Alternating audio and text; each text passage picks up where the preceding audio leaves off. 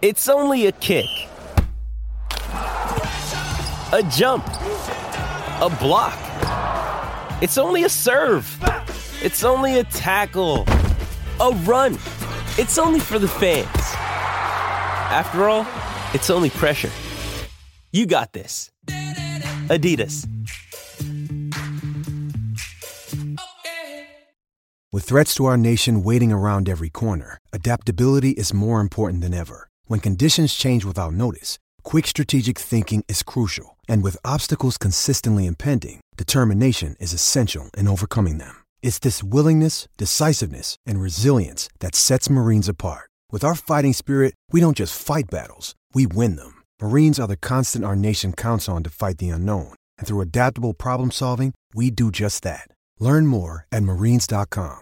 Mother's Day is around the corner. Find the perfect gift for the mom in your life with a stunning piece of jewelry from Blue Nile. From timeless pearls to dazzling gemstones, Blue Nile has something she'll adore. Need it fast? Most items can ship overnight. Plus, enjoy guaranteed free shipping and returns. Don't miss our special Mother's Day deals. Save big on the season's most beautiful trends. For a limited time, get up to 50% off by going to BlueNile.com.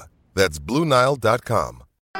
Thanks for downloading this podcast from Love Sport Radio. For more, go to lovesportradio.com for all the latest podcasts, news and views. Or for more, follow us at Love Sport Radio on Twitter.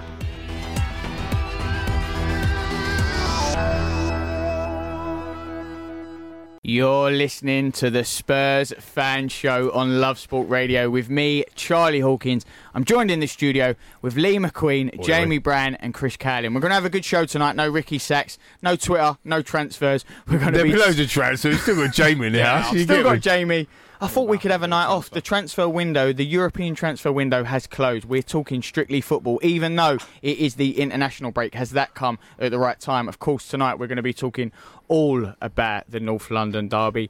Are they pleased that it is the international break? How was August for Spurs? We're going to be looking at the Champions League squad. The third kit has launched. But of course, tonight we have to start with the weekend's North London derby, and what a derby it was. 2-2 at the Emirates, a brilliant game. Also, we want your view, so you can tweet us at Love Sport Radio and call us on 0208 70 20 558. Let's start then. We have to start with a massive game on the weekend, 2-2. Firstly, was it 2 points dropped or 1 point gained? Lee, I'll start with you. Well, I think, good evening, everybody. Hello, boys. How are you? Happy birthday to Tottenham Hotspur Football Club. Yeah, do you get me, Chaz? Tottenham Hotspur Football Club today, 137 years old, and what an amazing journey it's been. And, coming back to North London derby, that was a bit of a journey as well, wasn't it? Said it was going to be a little bit of a basketball match. You have a shot, we have a shot. Kind of turned out that way. I think my prediction was stupidly 0-0. And it went 2-2. So, to answer your question, I think in the context of the actual game, if you'd have offered me a 2-2 before the game, I'd have taken it, if I'm honest.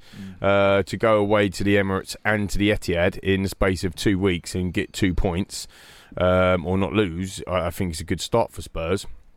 Having said that, the context of the game went 2-0 up. And you're thinking, hang on a minute. I mean, we're creating a lot of chances here. So, I mean, Leno's pushing them all out. He couldn't catch the ball. Lots of good saves. Son scored, and you're thinking, well, we could have him here. And then, my word, Danny Rose, Davinson Sanchez, just comical at the back of errors, and Arsenal get back in it. So, in the context of the game, I think it's 2 points dropped, to be honest. Well, 2 points drop. We know that football never works out quite how we predict it. Lee said if he was told that it would have been 2-2, he would have taken it. But in the context of the game, he's not happy that it was 2-2. Yeah. Chris, we haven't spoke to you for a while. Was it 2 points drop for you as well, and it was away from home? Definitely. The fact that you go 2-0 up at your North London rivals, Arsenal, no matter what we all say about our rivals, they're a big club. And when you go 2-0 up like that, you should win the game away from home. For sure. And I think that's against anyone, though, isn't it, Chris? If you're 2-0, forget that it's your rivals or Big Six, whatever you want to say. Yeah. If you're 2-0 up in a football game, what Spurs want to achieve this season have to be holding on from 2-0, don't they? But the amount of Arsenal fans I spoke to before the game, every Arsenal fan were expecting to be cruising to win the game very, very comfortably. A lot of Tottenham fans who I spoke to, they would have taken a draw before the game. But the fact that you go 2-0 up there, Pochettino needs to just say, look, we're 2-0 up, close the shop, and 10 men behind the ball. I don't like Tottenham playing boring football, and I've been brought up with this entertaining football that Tottenham Hotspur play. But sometimes you just need to kill the game and just get the 3 points. And I felt really disappointed. It felt like a loss to me. Well, it might have felt like a loss, Jamie. It was 2 points dropped. It was a point at the Emirates. Where do you stand on it? Yeah, for sure. It was, as the guy said, I think it definitely was 2 points dropped. It feels for me as though Arsenal were kind of there for the taking. I think defensively they were kind of all over the shop, and you saw we were really getting in behind them when we were having chances. I think in attack they weren't great, because even defensively we were so poor, but still they weren't really creating much. So I think on our day Spurs would have beaten them, and I think it's a big miss to have so many players out. I think we didn't have, Dele Alli wasn't starting, didn't have Lucas Moura featuring, Ryan Sessegnon injured, Dombele. So I think there was a lot of players missing. So on our day, I think that was a game that Spurs would have won and seen out. So, I'm disappointed in the end. Ricky Sachs said last week, Ricky. He said going into this derby, he said the one thing Spurs have to do, we have to start fast. Spurs did that. They got that goal. It was a little bit of 5-6 minutes pressure from Arsenal to start that game, but they soaked up. They went 1-0 up. They went 2-0 up. And from that moment on, you knew that Arsenal were going to attack and try to get back in the game. But almost, instead of killing the game off, what you said, Chris, Spurs seemed to me like they took their foot off the pedal. Was that truly? Yeah, maybe. I mean, I think the thing that really frustrated me the most is conceding a stroke half-time. And then Kane hitting the post straight after that as well. Could have been so different. 100%. And that by conceding in the manner we did, I mean, I don't know if it was a Cruyff turn what Sanchez was trying to do, was just faffing about with the ball as normal, halfway in his own area. As normal as the most Spurs defenders do now, and it allowed that free kick to happen that Sissoko gave away because Sanchez gave the ball away. It's a series of plays. So the free kick comes in. Lloris does pretty well actually to get it out of the way of the box and clear the danger. And then what are we doing, Danny Rose? I'm sorry, I'm not having it. You are a world-class left back, 2 seasons ago, 3 seasons ago, as my stats will tell you, right when I think, and a bit later on, and he's got this ball, and all you're thinking, clear it. You could just tell. He just knew. He just walked into Guendouzi, and now big old hair fella, he just rocks up and went, "Oh yeah, I'll take that, thanks." I think they panicked, didn't they? They panicked really, because I think there was a massive shouts of handball, and you could just tell from that moment on they were really going to panic. You just knew that it was going to go, and that for me, so it was the manner in which we, we conceded that goal. Because look, don't get me wrong, I think Lacazette, and I've said this on the show many times. I know it's a Spurs fan show, but I think Lacazette and Aubameyang are class. I do think they're a class out. They score a lot of goals, and they were the thorn in our side again last weekend, both of them. And it was a good finish, right? He had to jink around, whatever, but it was just panic. It was like pinball at some stage. You think they were definitely the 2 key moments, though, Lee. Of sure. That if Tottenham would have went in at half-time 2-0, I think we win the game. Or Harry Kane's shot against the post would have gone in, we'd have definitely gone on to win the game. Well, what do you, Chris, think? What do you think the half-time team talk was? Because they always say it's the worst time to concede a goal is on the stroke of half-time. But I also felt that Tottenham conceding that goal could play into Tottenham's hands in the sense that Arsenal have to still chase the game. They have to attack, which is going to make them very open at the back. When Spurs counter, they're one of the best counter-attacking teams. That could play into Spurs' hands a little bit, but it never really quite happened that way, did it? Well, the first half we could have killed the game off, and Pochettino kept pointing and shouting to the team saying the space, because the amount of space and the creativity in the first half from Tottenham I thought was very, very good, and that's probably why I felt so disappointed, because it was a very, very good first half from Spurs, particularly against Arsenal. Well, it was a good first half. We was wondering, Spurs have maybe had a slow start to the Premier League season, haven't looked their best of late, but they did start fantastic in that 45 minutes, but they just couldn't keep it up for that 90 minutes, could they, Jamie? I think one thing that Spurs had a lot of success with was on the counter, as you said. Now, one substitution that I thought was going to happen, we were saying, it just felt really odd that Moura didn't come on. It seemed like the perfect opportunity. He's proved that he's so great on the counter with his pace. He did that against City in the Champions League last year. So Done it against City this year, 19 seconds. Exactly. So Yeah, it was odd that he was kind of like the obvious substitute to bring on. So I was disappointed that wasn't something that Pochettino did during the game. More only scores against big clubs. Yeah. Nice. 10 minutes in and we got the first dig. There we are. Still an hour and 50 minutes to go. Lee, just coming back to it, and the lads make a really good point. I mean, I think the other thing for me as well is that, when you look at, I know it was the Audi Cup or whatever, but when you look at our pre-season, you look at how we were setting up. Moura was playing, or Lucas was playing, and he was pressing from the front. Yeah. And we were saying before, I was with a good friend of mine, Lance, and a client actually of mine today in the city. He was just chatting about Spurs. He's a Spurs fan as well, and he was sort of saying, what's happened to the high press? And I just wanted to throw it out there to the listeners as well. 0208 70 20 558 if you want to get in touch and talk to us about that as well. But lads, is it Harry Kane's ankles? That's what I was thinking. Is it? Because he didn't seem like he was. Do you know what I mean? Run it like high press. And I think if you nick the ball high, especially against Arsenal, how high their backline was, I mean, you're in all day long. Do you think that Harry Kane is actually suffering worse from the injuries he's had? Because his mobility is a bit of an issue since he's come back. Is that what you're saying then, Lee? Yeah, I think that's the case. I definitely do think that's the case. I think, he's had such a tough year. He's had 2 major ankle injuries. So he does have to be careful. I think we said on the show. He's played a lot of games as well. For England but he loves for the last 2 years. I know. He loves that. And the one thing for me I think is missing is the service to him. Yeah, I'm with that. I think with that. I mean, on Sunday it was the first time that my favoured front four that I famously come on last week and has been banging on about the whole time, like best front four in the Premier League. It was the first time that they was on the pitch together since, I think, what you pointed out, Jamie, to Everton. Yeah, it was true though, because Dele's been injured. Kane was injured twice with his ankles last season. Yeah. Then Eriksen's been the man that's kind of, been in the side the whole time. You've had Son that's been basically jetting around the entire world last year with all the different things that he's been doing. I think the last time them 4 played the full game together, I don't remember. I think it was Everton when we smashed them 6-2. Exactly, Lee. And like you said about pre-season, it's not really a proper pre-season with our preferred first 11, because it's never like that. Players are injured, players are out, players like Danny Rose stayed at home. Davinson didn't go. It's a very funny start. It's a very, very funny start to the Premier League season, and as we saw in the Aston Villa game, very slow start in the first half. I know we turned it around through our quality, but they didn't get enough pre-season together, in my opinion. For sure, and I mean, it was quite interesting. Tottenham have now dropped 42 points from winning positions in the Premier League against Arsenal. That's 11 more than any other against any other side in the competition. How concerning is that stat from a mentality perspective? I mean, we're getting rinsed basically by Arsenal. I think we're starting to learn. I think after that Champions League game, the Champions League run, we kind of learned how to play again. To go to these massive clubs and grind out a result. I think we did that against Manchester City, where we were, we're under so much pressure, and we managed to keep them out. So I think we're starting to learn how to do it in different, in different games when we're going to the big clubs.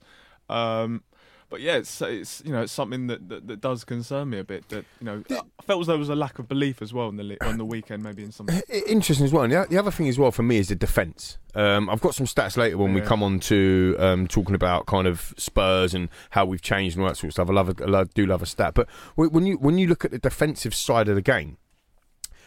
I raised this, I think, last week as well. I just want your thoughts on it, especially you, Chris, because we ain't spoken to you for a bit. But are we coaching? Are we actually doing set plays on the field? I mean, you look at the Newcastle goals, horrific. It's so different. Isn't it? What is happening here? Well, you go back a couple of years, you had Kyle Walker and Danny Rose, and whenever one of them would go down the wing, you would almost guarantee that a goal was going to be scored because the speed, the assist, they were absolutely fantastic. It's very, very different now. Danny Rose, we've got a Danny Rose of, I don't know, 10 years ago. He's not the Danny Rose that we know. Kyle Walker-Peters, as much as I like him, young player, he's not good enough, is he? No. He's not. You're not going to win the Premier League with him in the team, are you? It's a difficult one because he's one of our own, and I champion that whole raw talent piece, and John Lillywhite Rose doing all them, and we are. I love the academy players, but. In order to give them a chance, you have to give them games. Perhaps in the future, but not now. But right now, I think inadvertently he's been forced into the lineup, really. Forced, Peters, because Foyt, I think he was the guy that Pochettino wanted to come into the team as the right back. I think it has been difficult with no Vertonghen, so Davinson Sanchez has been there. Danny Rose just hasn't quite been the same player, since he was 3 years ago. So yeah, it's been difficult. Well, it's interesting, lads, as well, because I have been doing my research, and I'm glad that we brought this up. But here's the thing: I just want to quickly run through. So, arguably, certainly under Pochettino, and certainly under over the last 10, well, in Premier League history, let's put it that way, it is our best season in terms of a Premier League season. 2016, 2017, when we was totally in the title hunt against Chelsea, we got 86 points, lost obviously a title against 93 points. But some stats around that season, you have to look at that as a benchmark. And that was the season we finished second. We had the best defence in the Premier League. We only let in 26 goals during the entire season in the Premier League, which I thought was incredible. We scored the most goals. Could not make that up. We scored the most goals, 86. We had the best goal difference, as you'd imagine, of plus 60 that season. We had 17 clean sheets during that period of time, and our goals to games ratios are about 2.26. Now, when you compare that to this, not this season because we've only had 4 games, but last season, for example, our goals to game ratio has gone down by to 1.76 against 2.26. Our shots have gone down. Our goals have gone up, so we conceded 0.68 goals per game in that season. Last season, over a goal a game. So what's happened? You can see the shift, right, from the stats is that we've had less attacking options and worse defensive options. But Lee, I know you're talking about league. Last year, we got in the Champions League final. For sure, I am only talking about the league. To be fair, and I think a lot of the fans forgot about silly losses or whatever because the road to the Champions League final. We had a terrific time, had some fantastic nights. Ajax away, Man City away, etc. Unreal. When you get those sorts of results at those stadiums and winning against them teams. The loss at Bournemouth, for example, is very easily forgotten because of that. But I think it only happens because of the Champions League, to be honest. Maybe it does, but I was going to spin this and put this into a positive because actually a lot of the listeners now will be thinking, oh, blimey, Lee, them stats are horrific, blah, blah, blah. We got a mediocre amount of points last season. I don't even remember, it was 71, wasn't it? Right, 71. We got 86 the season I'm talking about. We still kept 13 clean sheets, right? It's fine margins. It's literally the amount of chopping and changing we had in defence. I kept saying it last season, didn't I? How many times I come on here, 3 different goalkeepers, formation changes at the back, and we had no stability in that defensive unit, and that's what's cost us. We let in more goals and we had more less chances and so on and so forth, but it's only a tweak and a coach and a tune, and all of a sudden we're back up there. It's nothing really to do with £80 million players. It's to do with just tweaking what we've already got to a certain degree. Well, Lee's mentioned the stats there. We're going to give Stato a minute off there to catch his breath and before we can come back and work out what is going wrong with Spurs. Love Sport. You're listening to the Spurs Fan Show on Love Sport Radio with me, Charlie Hawkins. I'm joined in the studio with Lee McQueen, Jamie Brand and Chris Cowlin. We are talking everything about Spurs. We're still looking at that big North London derby game on the weekend. We looked at the result. Was it 2 points drop? Was it 1 point? Were they happy with that? Now, though, let's look at the actual incidents from the game. Let's start with the goal because the European transfer window is over. It's finally finished. Ricky can relax. Christian Eriksen is still a Spurs player. I said last week on the show he will still be a Spurs player. He has stayed. He got the opening goal. Are you pleased he's back in the team, scoring, playing well? Because the manager has said this has been his worst time at Spurs. This hanging over him, it's almost hindered him, hasn't it? He just can't seem to escape it. Well, making that much fuss over one player, that shows how highly he regards Christian Eriksen. Look, and if the whole situation was totally in his control, he'd have had Christian Eriksen signed down to a long-term contract and made a pivotal part of his team. And I know, there's still so many supporters that still get on Eriksen's back, and it's ridiculous. He was fantastic. I thought he was fantastic on the weekend. I think he was our star man. And hopefully now, once the window is now shut, he can start getting regular game time and. Obviously it's difficult, the circumstances that he's still here, given his contract situation, but, I think it's just a case of trying to enjoy him now. Is it worrying, Chris, that the manager said this has been his worst time, and that the situation really, it's not over because we get to January and then we're going to have the same thing. He can start talking to other clubs and we'll still have months of a saga. Will he sign? Won't he sign a new contract? And it sort of still goes on even though the window's closed. Yeah, I don't like the fact that Pochettino comes out and says them things in press conferences. I don't like that at all from a Tottenham fan point of view. You do not want to see or hear your manager say things like that. But regarding Christian Eriksen, he's Would you prefer him then to be private, or do you not appreciate the fact that it's just open and honest and he's giving you that insight into what he's thinking? The thing with Pochettino, I love him. I think he's a great manager. But sometimes he gives you a little bit, and a lot of the time he doesn't. And you've either got to say it all or don't say anything.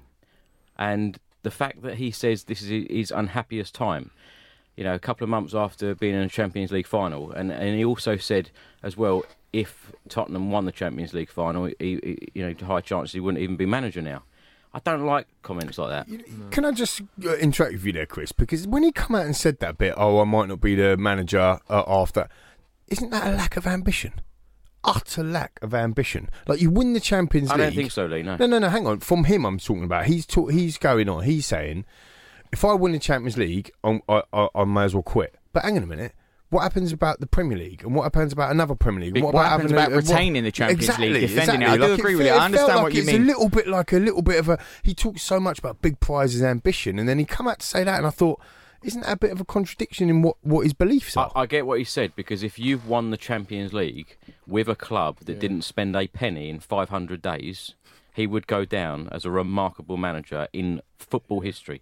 Not just Tottenham, football history. No, so I get it. Yeah, I understand that, but Claudio Ranieri won a 5,000 to 1 shot with the Leicester, and he might go down in history as the best, but he's not like the best manager in the world.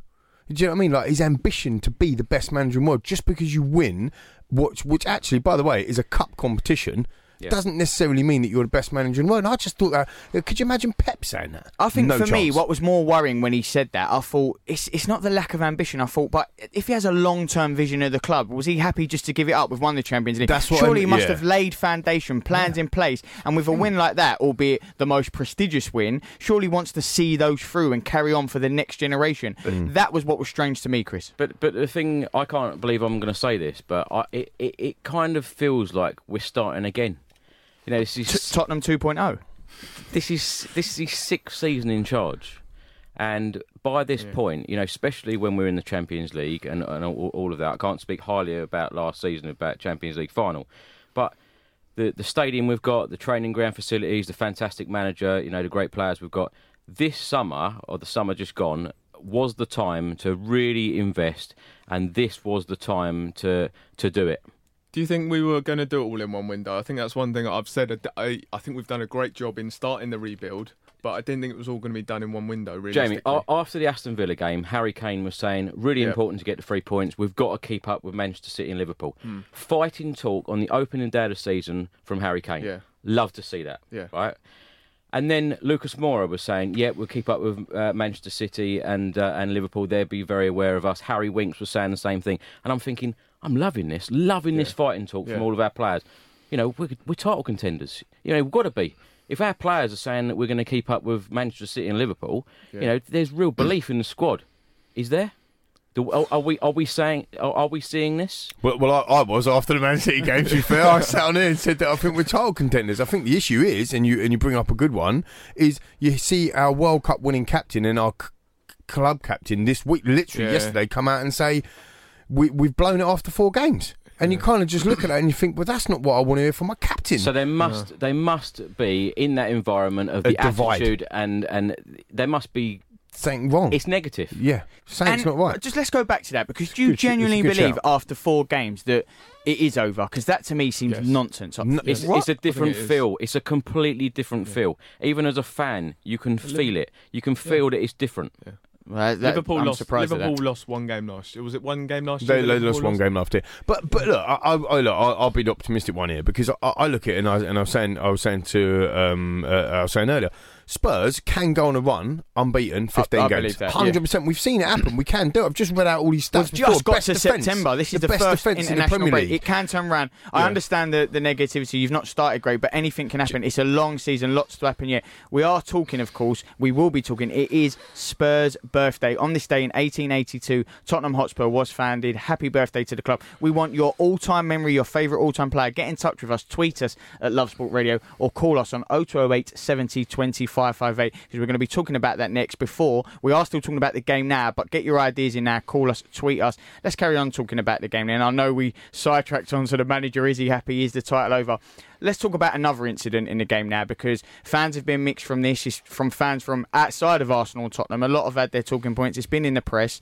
Harry Kane, some saying he's a diver, some saying he was cheating, some saying no, it's not diving. You know, he's trying to win a foul, win a free kick. This is an important part of football now. It's gamesmanship. Before I ask you three and to take your Tottenham glasses off, I think personally, was he diving? No. Was he trying to win a foul? Yes. Do I think that's cheating? No. I think that is a big part of football now. It's, you know, we used to get blamed. The English national players would say, like, we don't do this enough in World Cups. We don't win free kicks. We then can't start doing it and be called divers. Do I think Harry Kane's a cheater or a diver? No. Do I think that was a foul, and was he trying to win a foul? I don't think it was a foul. I do think he was trying to win one. Do I blame him for that? No. Lee, what do you think on that? I think that Harry Kane is the England captain. I think the man that captained England before him was Wayne Rooney. I think the man that captained before him, correct me if I'm wrong, I might be wrong here, was David Beckham, in between some defenders, captain and whatever. Every single person is captain. John Terry there. John Terry, John Terry. He's another case in point. Every single captain of England in the modern era has been absolutely rinsed at some stage. Oh, of course. Whether or not it's it comes with the territory. For anything else, and that's no different here. Harry Kane does not dive. Harry Kane does what everyone else does. You look at the Aubameyang penalty in last season's Wembley. It wasn't a penalty. If that ain't a penalty, it's the same thing. And if he's diving, book him. You've got VAR, book him. He didn't dive. I agree with what you're saying about playing for it or whatever. But the reality of the situation is, if that happens, if Harry Kane's a defender and he's shepherding the ball out of play, and that attacker pushes Socrates, the attacker, and he pushes him, it's a free kick all day long. So for me, it's a penalty. I think there's a difference. I think, diving, for me, that's when you that's have... That's a strong word. Diving, that's when you haven't been... there's no contact. I think it's also a simulation where you have been touched, but maybe you're looking for something. Yeah. Diving, for me, is the big Tom Daly, the 10.0, or the theatrical dive. Mo Salah. And it wasn't because there was clear contact. I think when you're in that situation, when you're fatigued and you get that push in the back and you're not going anywhere, I think it's he's within his rights to go down. So I do think it was a penalty. Is there an element though? Because the argument is that he's very clever, which is there's nothing wrong with it. He knows how to put his back into the player. He knows where the contact's coming from and the way he goes over. I think winning fouls. We're all for it when it's trying to slow a game down when we're ahead, trying to get possession back. Happens in the but it's in the North London derby. It's in the North London derby, one of the biggest games of the season. If there's a slight bit of contact, like even a finger on you, you're going down. Go down all day long. As a manager, I'd say to my players, go down. If you're in the area and you get... Listen, I don't think there's anything wrong with trying to win a foul. That's the argument I'm saying. But I'm saying, I'm definitely saying it wasn't a dive. Do I think it was a foul? No. Do I think he tried to win the foul? Yes. Is there a problem with that? No. But you're saying it was a foul then, Chris? You're saying it was a foul and by in turn a penalty? It's 100%. Sorry, Chris. What do you think? I didn't think it was a penalty. Fair there enough. You go. But is that a free kick in the centre circle? I don't like this argument. Why don't you like I'll tell you why I don't like it. I'll difference. defend that because when we done the first last word on Spurs, well, the first one that I done, and I spoke to Chris. Chris said that the handball in the Champions League final, and he said, it was the first 20 seconds of the game. I said, that doesn't matter. If it's a handball, it's a handball. It's a penalty. All this. But if that foul was in the centre circle, that's a foul. No, they're either fouls or they're not. I don't understand that. If that was a handball in the Champions League final, then that was a penalty. On no, but Sunday. I don't think that was a foul. That's what I'm saying. Yeah. I personally don't think that was a foul, but I also don't think that Harry Kane's a diver. But I just don't think that one incident was very a foul. Subjective, isn't it? At the end of the day, draw a line under it. It's subjective. Some people like it. Some people think it is. Some people think it weren't. Whatever. I think we can all agree on is that he didn't dive. Well, if there is, 100%. I don't think he did dive. But if there is this vendetta against Harry Kane, do you think in that one incident, if it was someone else, say Moore or anyone else, might have he got the penalty? Does that go against Harry Kane sometimes? The refs know this because we've seen it with the Grealish incident in Aston Villa. I know that's Aston Villa, we're talking Spurs, but could this hinder Harry Kane? It shouldn't do now with VAR in place. But they did check it though, didn't they? VAR subjective, though, isn't it? That's why they don't do anything about it. But I'd be more worried about the Dele Alli strangle. Yeah, I mean, how's that not a penalty? Honestly, yeah. I'll be honest with you. Does anyone think that the Xhaka on Son weren't a penalty? That's just honestly, ridiculous. it's Clumsy. I mean, it's about 10 minutes after disgrace. Son's played the ball. It's absolutely ridiculous. It's ridiculous. Yeah, I mean, look, there's so many incidents. It's just, I think people are coming at Harry Kane from completely the wrong angle. Because to me, I would never want to be a hypocrite. I can't watch England play, and then when Harry Kane wins us a penalty, I'm absolutely jumping for joy. I think winning fouls is part and parcel of football. You talk about watching England, actually. Think about the World Cup, how many penalties we've got in the World Cup. It's part of the reason why he got the Golden Boot, to be fair to him. But we won them penalties on them corners. Remember Gareth Southgate and his coaching team had all the defenders lining up in a row, didn't they, for set pieces, and people were just falling over or going over, getting put. Same thing. It's exactly the same thing. It's actually the Socrates one's worse because you can actually see him go to push him. Like he actually goes to push him. It's not as if like he bumps into him and like puts his sorry, I'm on a radio, you can't see, and he puts his kind of arms up. He actually pushes him with his left hand. It's part of the game now, and strikers will look for that. They will look for the contact, and if there's any form of contact, then they'll go down. For sure. Ask the question. Get the referee. Ask the question. That's another question, though, because like cricket. It's a physical game now. But it should be. Not every contact is a foul. Yeah. You know, it's not like every the cricket. We're watching foul. the Ashes and stuff at the moment at time, and people appeal. Then how's that? And like you're giving the umpire how's that? And you're giving the umpire a decision. You're giving the umpire a decision to make. You know, you're putting doubt in his mind. Oh, is it not? Do you know what I mean? And that's the reality. Like Harry Kane, if he stays on his feet after getting shoved in the back quite blatantly by Socrates, then he's never going to get a penalty. Jamie, do you think it was a penalty? I do think it was a penalty. I think he's within his right to go down. He knows he's not going anywhere. I think there was possibly a chance for him to square it into Lo Celso, but I don't think that was going to happen. So I think he's within his right to go round, and I think it was a penalty. He thinks it was a penalty. There you go. It was a lovely penalty taken by Kane, though, wasn't it? To make it 2-0. To be fair, yeah, he's a fantastic penalty taker. We of course are talking the North London derby next. Though we're going to be celebrating Spurs' birthday and talking all about the favourite memories. Love Sport. Happy birthday you are to listening to the Spurs Fan Show on Love Sport Radio with me, Charlie Hawkins. I'm joined in the studio with singer Lee McQueen, Jamie Brand and Chris Cowlin. It is Spurs' birthday, founded on this day in 1882, a very special show, and it is the birthday. We've been talking all about the North London derby, but that's gone. That's in the rear view mirror. Let's focus on the birthday because we want to now talk about some of your happiest memories, how you come to start supporting Spurs, favourite players, favourite memories. Out with the bad, in with the good. Lee. For sure, and we've got a brilliant mix as well with Chris and Jamie and myself as well. You know, different ages and different times of coming in, and actually, what set this up is it got us thinking. The fantastic commentator that is Jonathan Pearce pointed it out that on the North London derby there were certain Arsenal fans singing ridiculously "Stand up if you've won the league." Which is actually quite incredible because basically the whole stadium was standing up, because I think a lot of people believe that the league and football only ever started in 1992, and clearly that isn't the case. Tottenham, as most clubs have, got a very, very strong, rich history.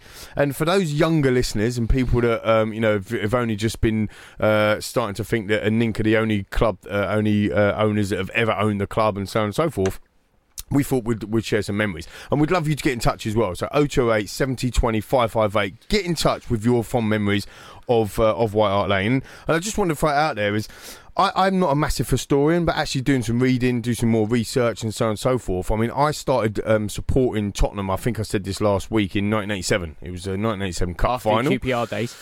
QPR was I was watching QPR's my best mate lived behind the training ground of you ain't QPR. got to defend it to us, I know. But what a lot of people won't actually know is that Tottenham Hotspur Football Club was actually started up by a chap called Bobby Buckle.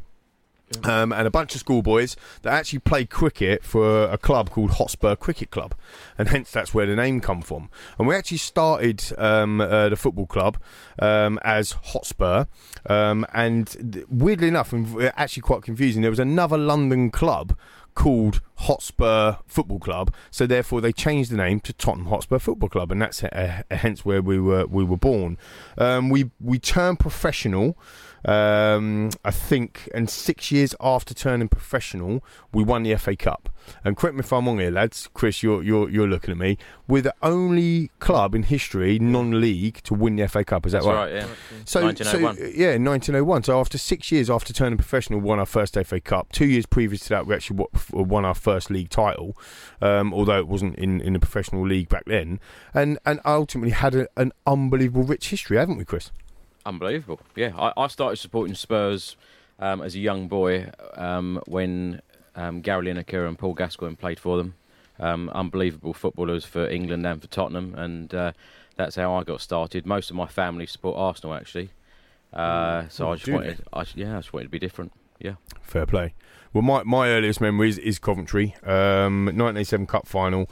The reason why, I mean, Waddle to Allen, that first goal, unbelievable header from Clive Allen. It took him to 49 goals that season, if anybody remembers that. And again, for our younger listeners, I'm looking at Jamie here. Jamie's thinking, who's Clive Allen?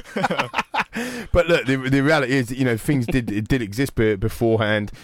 For me, it was the crowd. I wasn't at the game because I was only 9, but the crowd, the flags, the atmosphere. I mean, do yourself a favour, YouTube it. If you haven't seen it, if you haven't seen the shirt, we wore an all-white kit that day, and there was no sponsor on the shirt, and it was incredible. I absolutely loved it, and we to go into the game and to go 2-1 up, and Mabbutt was credited with a goal, but I think it might have been an own goal from them. And then to go to extra time and for Mabbutt to score the own goal. I mean, our king at the time, Gary Mabbutt, and he scored the own goal, and it was heartbreaking. I cried, and I became a Tottenham fan, and that's how I became a Spurs fan. Yeah, for me, I think I started becoming a Spurs fan in 2005, so I've been quite fortunate, actually. 2005? Martin, the old days? Talk to me. I think I was very lucky because I think that was the first year we got into Europe, so yeah, I've been quite fortunate with that. I think my earliest memory was probably that game where I can't believe that, 2005. Jamie, when were you born? 97. Oh, okay, right. Yes, it's about right, isn't it? Yeah. So I remember my first game was the 3-2 win against Blackburn Rovers when Robbie Keane scored the goal. He flicks it over the head. Fantastic goal. It's one of my favourite Keane goals. Yeah, so that was a very good game to go to, and Bunjacevic would have been in that side, wouldn't he? See, Jamie's just used to Champions League football and just... I've been blessed. It's quite interesting. When you say that, Chris, would you say that Jamie's now being spoilt? That younger generation that Lee mentions, are they being spoilt because now they've only ever had it good? Well, we had one day Ramos. Well, I've got... I likes that. But you know what I mean in context. I've got a 13-year-old boy, Harry, who I took to the Champions League final, and he thinks that all of this is very normal. Very, very normal. He don't know of the days of... Tramezzani and players like Jason Cundy playing for us, and we've had some awful players. That Tramezzani, right? He was signed under my previous boss, and I love my previous boss, as you all know. But that was probably the worst signing he under his stewardship ever. Paolo Tramezzani, horrific. Chris, what made you support Spurs? Because you said earlier about your family of Arsenal and that sort of stuff. Was there like a key moment? No, it was Lineker and Gazza. And it was just because they were amazing, weren't they? They were amazing, and it was the way that Tottenham played. And whenever I'd put on the TV and see Tottenham play, I'd be like, wow. You see like the footage of Hoddle and stuff. And again, younger listeners and stuff, please, just YouTube it. It's so awesome. Like, he'd come out with swashbuckling football and he'd have his shirt untucked, wouldn't he? Yeah. And it just command. I mean, some of the balls, the dinks, the chips. Waddle as well, go one way, go another way. Proper wingers. We played with, back then it was different. And again, I'm not saying it was better than what it is now, but the 80s was a rich vein of form. What a lot of people, you have to correct me for some facts here, Chris, because I might be wrong here, but what a lot of people don't realise as well is we're the first English club to do the double. So the first ever English club to win the FA Cup and the League Cup, under Bill Nick. We were also the first English club to win a European trophy. Yep. Is that correct? Yep. And again, for our younger listeners, it wasn't just the Champions League, right? There used to be 3 cup competitions before they changed it. Some very, very strong, prestigious UEFA European Cup Winners' Cup, and also the The what? UEFA Cup. And the UEFA Cup as well. So there was 3 cup competitions, and we were there. Yeah, some amazing nights at White Hart Lane. So fond memories. Some amazing nights, some amazing memories. Well, next we might just have a very special guest to tell us of their favourite memories too. Love Sport. You're listening to the Spurs Fan Show on Love Sport Radio. It is Spurs' birthday, celebrating in the studio. I am joined with Lee McQueen, Jamie Brandt and Chris Callan. We're talking everything where Spurs are concerned. We were, of course, talking about the NL Derby. We're going to be looking at the Champions League squad. We're talking the third kit launch, but it is Spurs' birthday. I'm delighted to say we have a very special guest on the line now. Jason from Last Word on Spurs. We're talking our favourite Spurs memory. Jace, what is your favourite Spurs memory on the birthday? Well, I think mine goes back a bit beyond Chrissy's son, that's for sure. So, my first game was 76, and my first game I can actually remember was watching us get relegated at home to Leicester at a season in Division 2. And strangely enough, that season in Division 2 was the first year that I really started to go week in, week out type of thing, and it's still my favourite season. Watching Spurs play teams like Mansfield Town and Leyton Orient and Bristol Rovers and things like that. In the Jace, was we battering them? Were we amazing in that division? I mean, it was before my time, but were we amazing? Was we? Well, it was in the top 3 all season, but in typical Tottenham style, when it came to the last few games, we bottled it. I think we had Millwall at Easter and Mansfield at Easter, who were bottom and second from bottom, and we drew both those games 3-3, and we ended up having to beat Hull at home and get a point on the last day to nick 3rd place. So classic Spurs. We almost threw it right. I think we lost one home game, which was our last home game of the season, or penultimate home game of the season, and that suddenly left us outside the top 3. So typical Spurs style. But I can remember that year because the only Saturday game I didn't go to that season was when we beat Bristol Rovers 9-0. The only Saturday game I missed. My dad was somewhere else that day, so I couldn't go. And strangely enough, for football fans now, can you imagine it? Keith Birkinshaw, the manager, was off scouting that day. Didn't watch the game against Bristol Rovers. He was off doing a scouting mission, and we won 9-0. So perhaps he should have been scouting every day that season. For sure. We'd have romped promotion by Christmas. For sure. What made you, Jason? What made you support Spurs? Like, how did you get involved with supporting Tottenham? Was it a family thing and all that sort of stuff, or?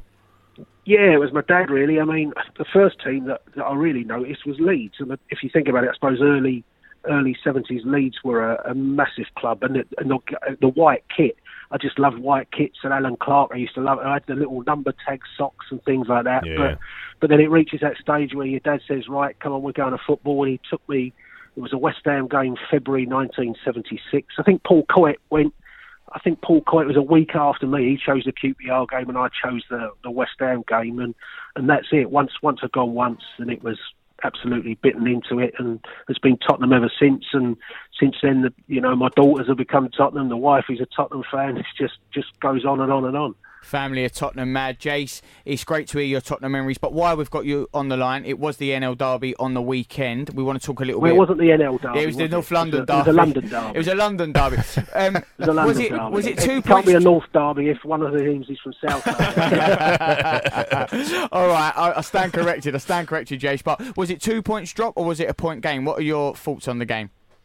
I think overall you've got to look at it as 2 points drop when you're 2-0 up with 44 minutes gone, and if we get into half time, that's where we go on and sort the game out, and we pick up the 3 points. So it was that moment of madness from Danny Rose, and then the rest of the defence. So there was still time to clear that ball, even with Danny Rose's mistake. But once they got it to 2-1, it's that feeling of it'll come back to bite us, and that's what it did. But at 2-0 up, I swear that you've got to go on and win that game. Got to go on and win that game. Yeah, we talked about it earlier, and the thing is, that's where it's frustrating. You talked about kind of dropping points at Millwall, or getting a point at Hull back in 1970s, whenever it was, and how much has actually changed. We're still scraping around for getting over the line for the top 4 last season. I know we had the Champions League, or looking for one extra point here, or and it's a worry. It's a worry that all them years later, with all them different managers, it's still kind of the mentality is a little bit the same. Do you not think? Well, can I just ask? Yeah, it is a mentality thing as well, isn't it? Because we kind of think, even now ourselves, as soon as they got it to 2-1, none of us thought we'd go on and win the game. So it is that mentality that still has to change. And I know, Lee, you've often said it's the mentality of our supporters. At 2-1 at half-time, none of us really fancied us to see the game out or go and get the third goal. We sit there as soon as they got one and think, oh, no, here we go. They're going to come and score again. And once they got it to 2-2, let's be fair, how many of us thought they'd go on and win it? Probably 80% of Spurs fans thought they'd go on and win it. And that's the mentality that has to change. And it's in the fan base as well. Jace, with all that said, realistically, how do you think we're going to do this season? I still think if once this international break's out of the way, then I certainly think we can finish third. That's for sure. But it's how many points Liverpool and Man City will get above. We're going to have to beat to get close to them. We're going to have to beat those sides, aren't we? Because they're not going to drop too many points elsewhere. So you've got to win the City home game. You've got to win the Liverpool home game, and just try and tag on to it. But it will be interesting this season. You know, I heard you talking about Christian Eriksen earlier. As the season goes on, we still probably realistically know he'll leave at the end, and so how committed will he be? And it will be interesting to see the influx of new players. I want to see Tottenham with Ndombele, Lo Celso and Sessegnon all in that starting lineup, and then it will feel like the new Spurs side, and that may well be the expense of Christian Eriksen, and only then will we know how Spurs will do without Christian Eriksen and without one or two of the others. But we need those new bodies into that side to give us that kind of feeling that we are watching a new Tottenham. It could turn into a positive though, Jace, with Eriksen, absolutely, leaving at the end of the season, because essentially he's in the shop window. He's going to need to play very well, and that might ultimately benefit us. I'm not sure. I think, when he goes on a free, it's not like he's got to attract a big 80, 90 million pound fee, is it? And I think probably the clubs that he wants to go to will be speaking to him even now, and they'll tell him that they'll be in at the end of the season. So it's how does he want to?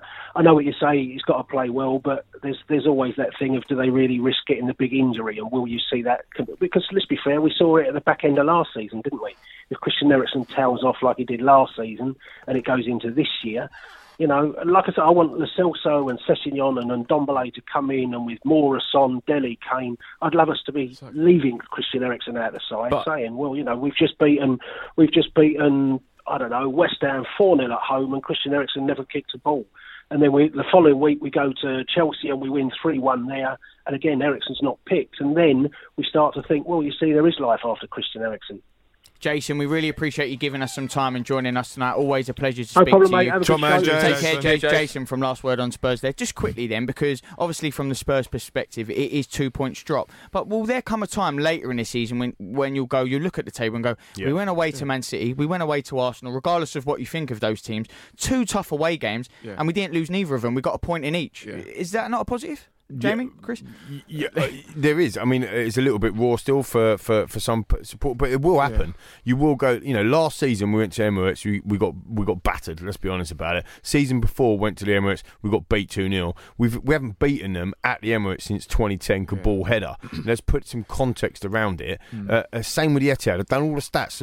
Last a couple of weeks ago, we haven't been to the Etihad and actually won a game of football since Lamela put through Eriksen, which was back in 2016. So put it into context. They will end up being decent results and decent points, but it's still 2 points dropped at the moment. 100%. I think they're 2 really good points, because I think that before, when the fixtures came out and we saw they had those 2 games early on, not the easiest of starts. Exactly. So you would have maybe feared the worst. So I think to get points there, it's just obviously it's the Newcastle game. If we would have won that Newcastle game, we'd have got the right result, then it would be an absolutely perfect start to the season. Because I think that to go to those 2 places, the Emirates is going to be a really difficult place to go this year. I think that they are starting to get it right there at Arsenal. So, and they proved that against Burnley. They blew them away. So I think that not many teams are going to go to the Emirates and come away with the result. But if you're title contenders, you need to win these matches. Yeah, no, I agree. That's easier said than done, though, isn't it? But Man City are title contenders and they didn't win their match. They drew with us. Drew at home, yeah.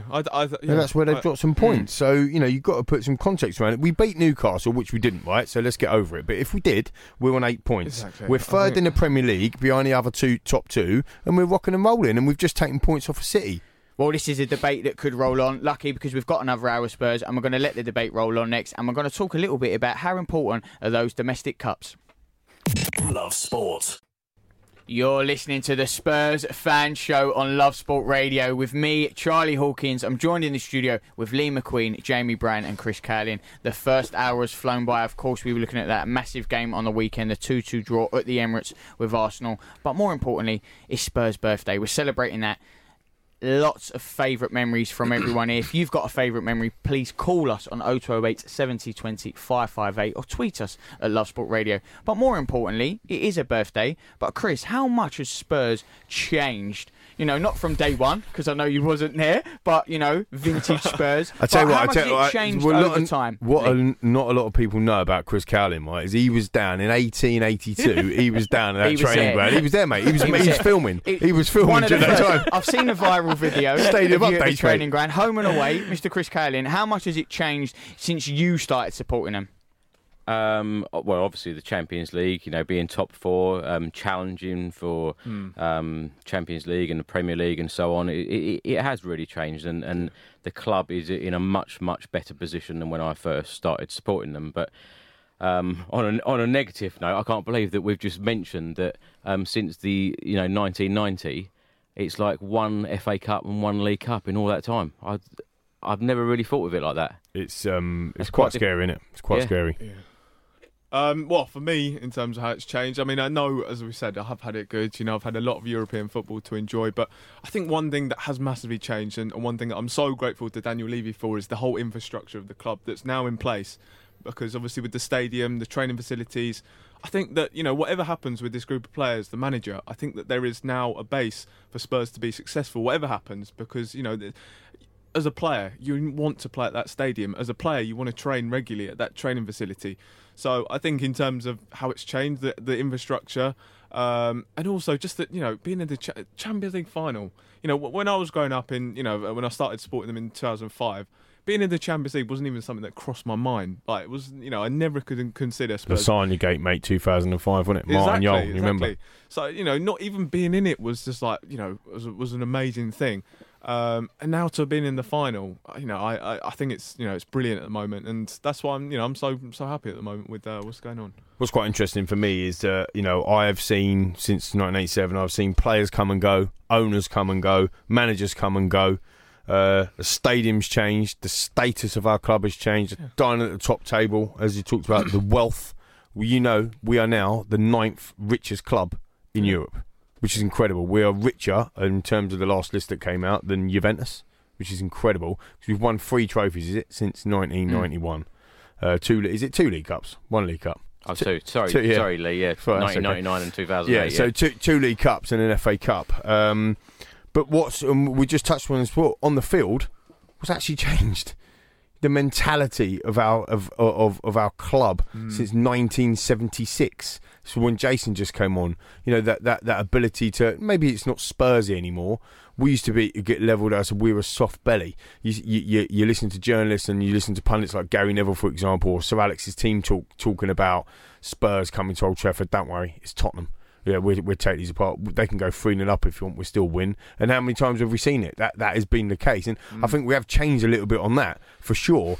And Poch has done a lot of work. And you mentioned Levy with the infrastructure, and I agree with that. But Pochettino has been absolutely phenomenal in getting our mentality changed. But actually, I'll put a rallying cry out again to all of the listeners and the fans. We need to change our atmosphere in the stadium. We need to take that with us. We have to be the 12th person.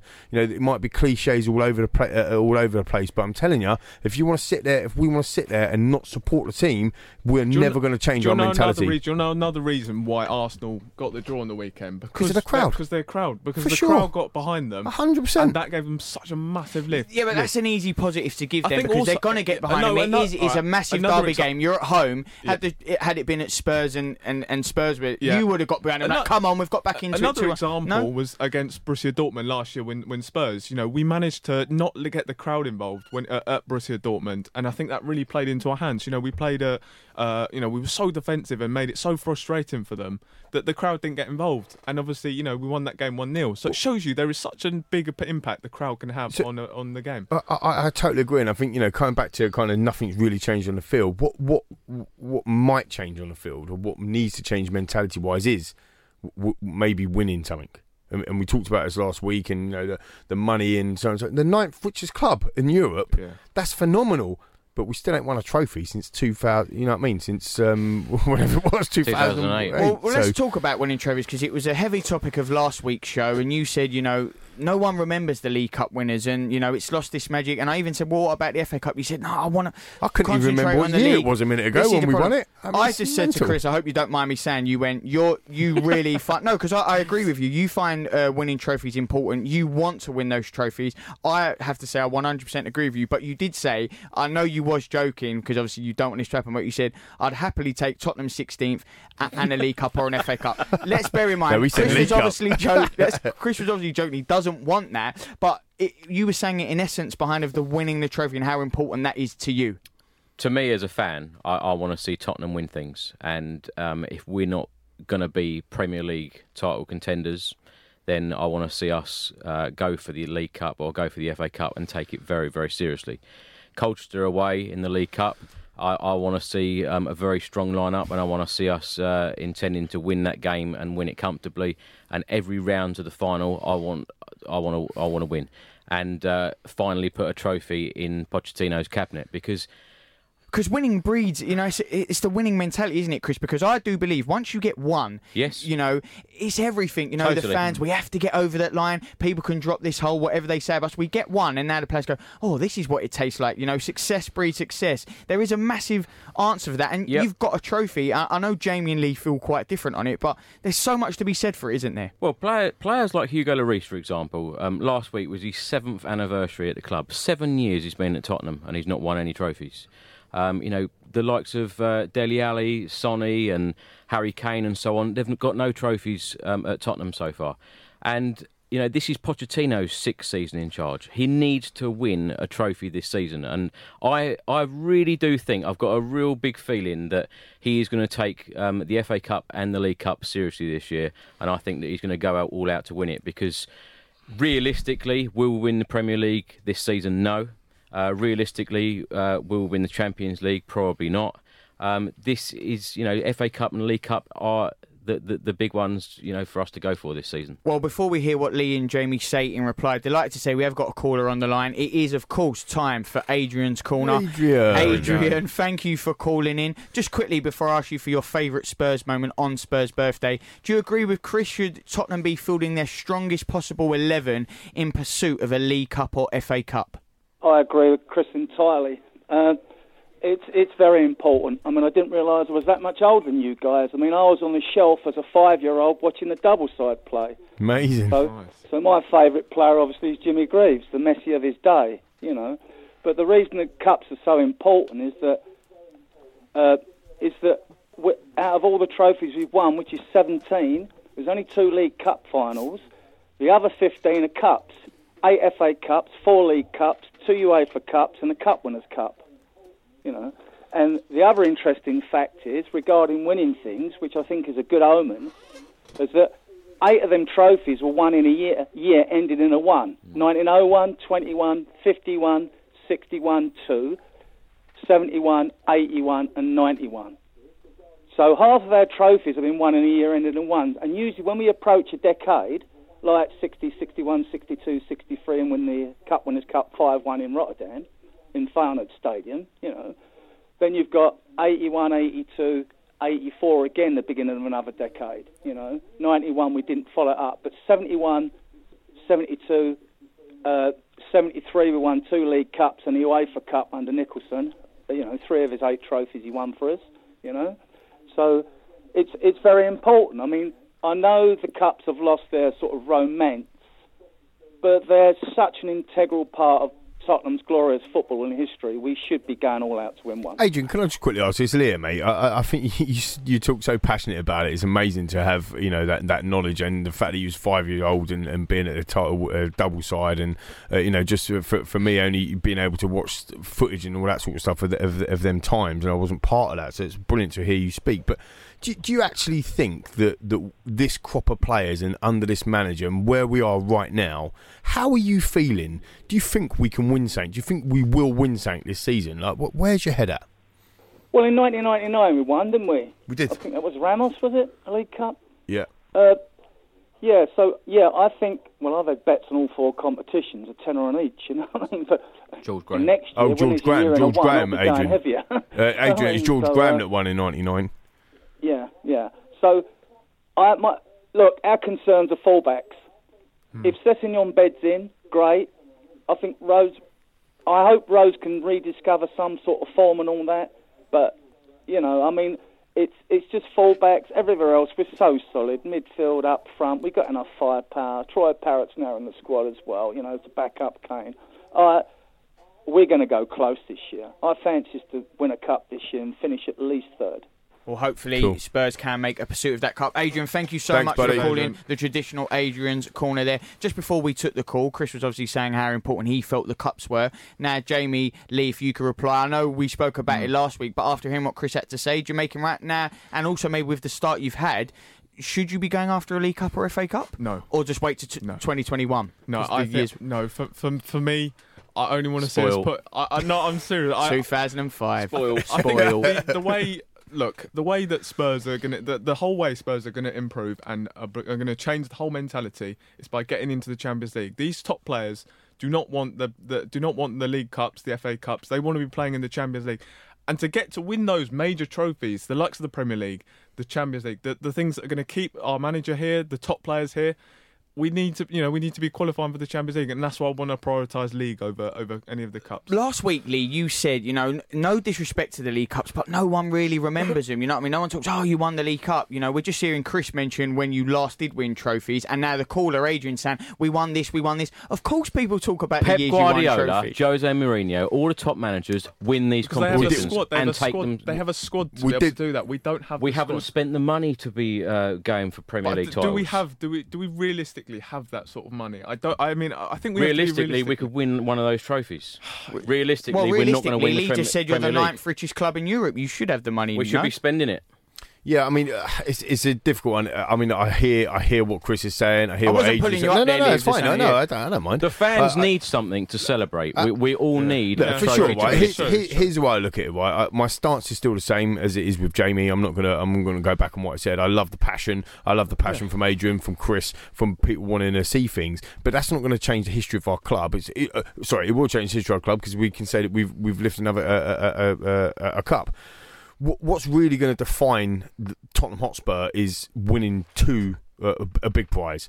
We got to a Champions League final last year, so we have proved to the entire world that we can get to a Champions League final. We just missed out on 90 minutes of football. We missed out. It wasn't a great game. Liverpool didn't batter us. We did deserve to be there. We need to have the mentality to say we deserve to be there.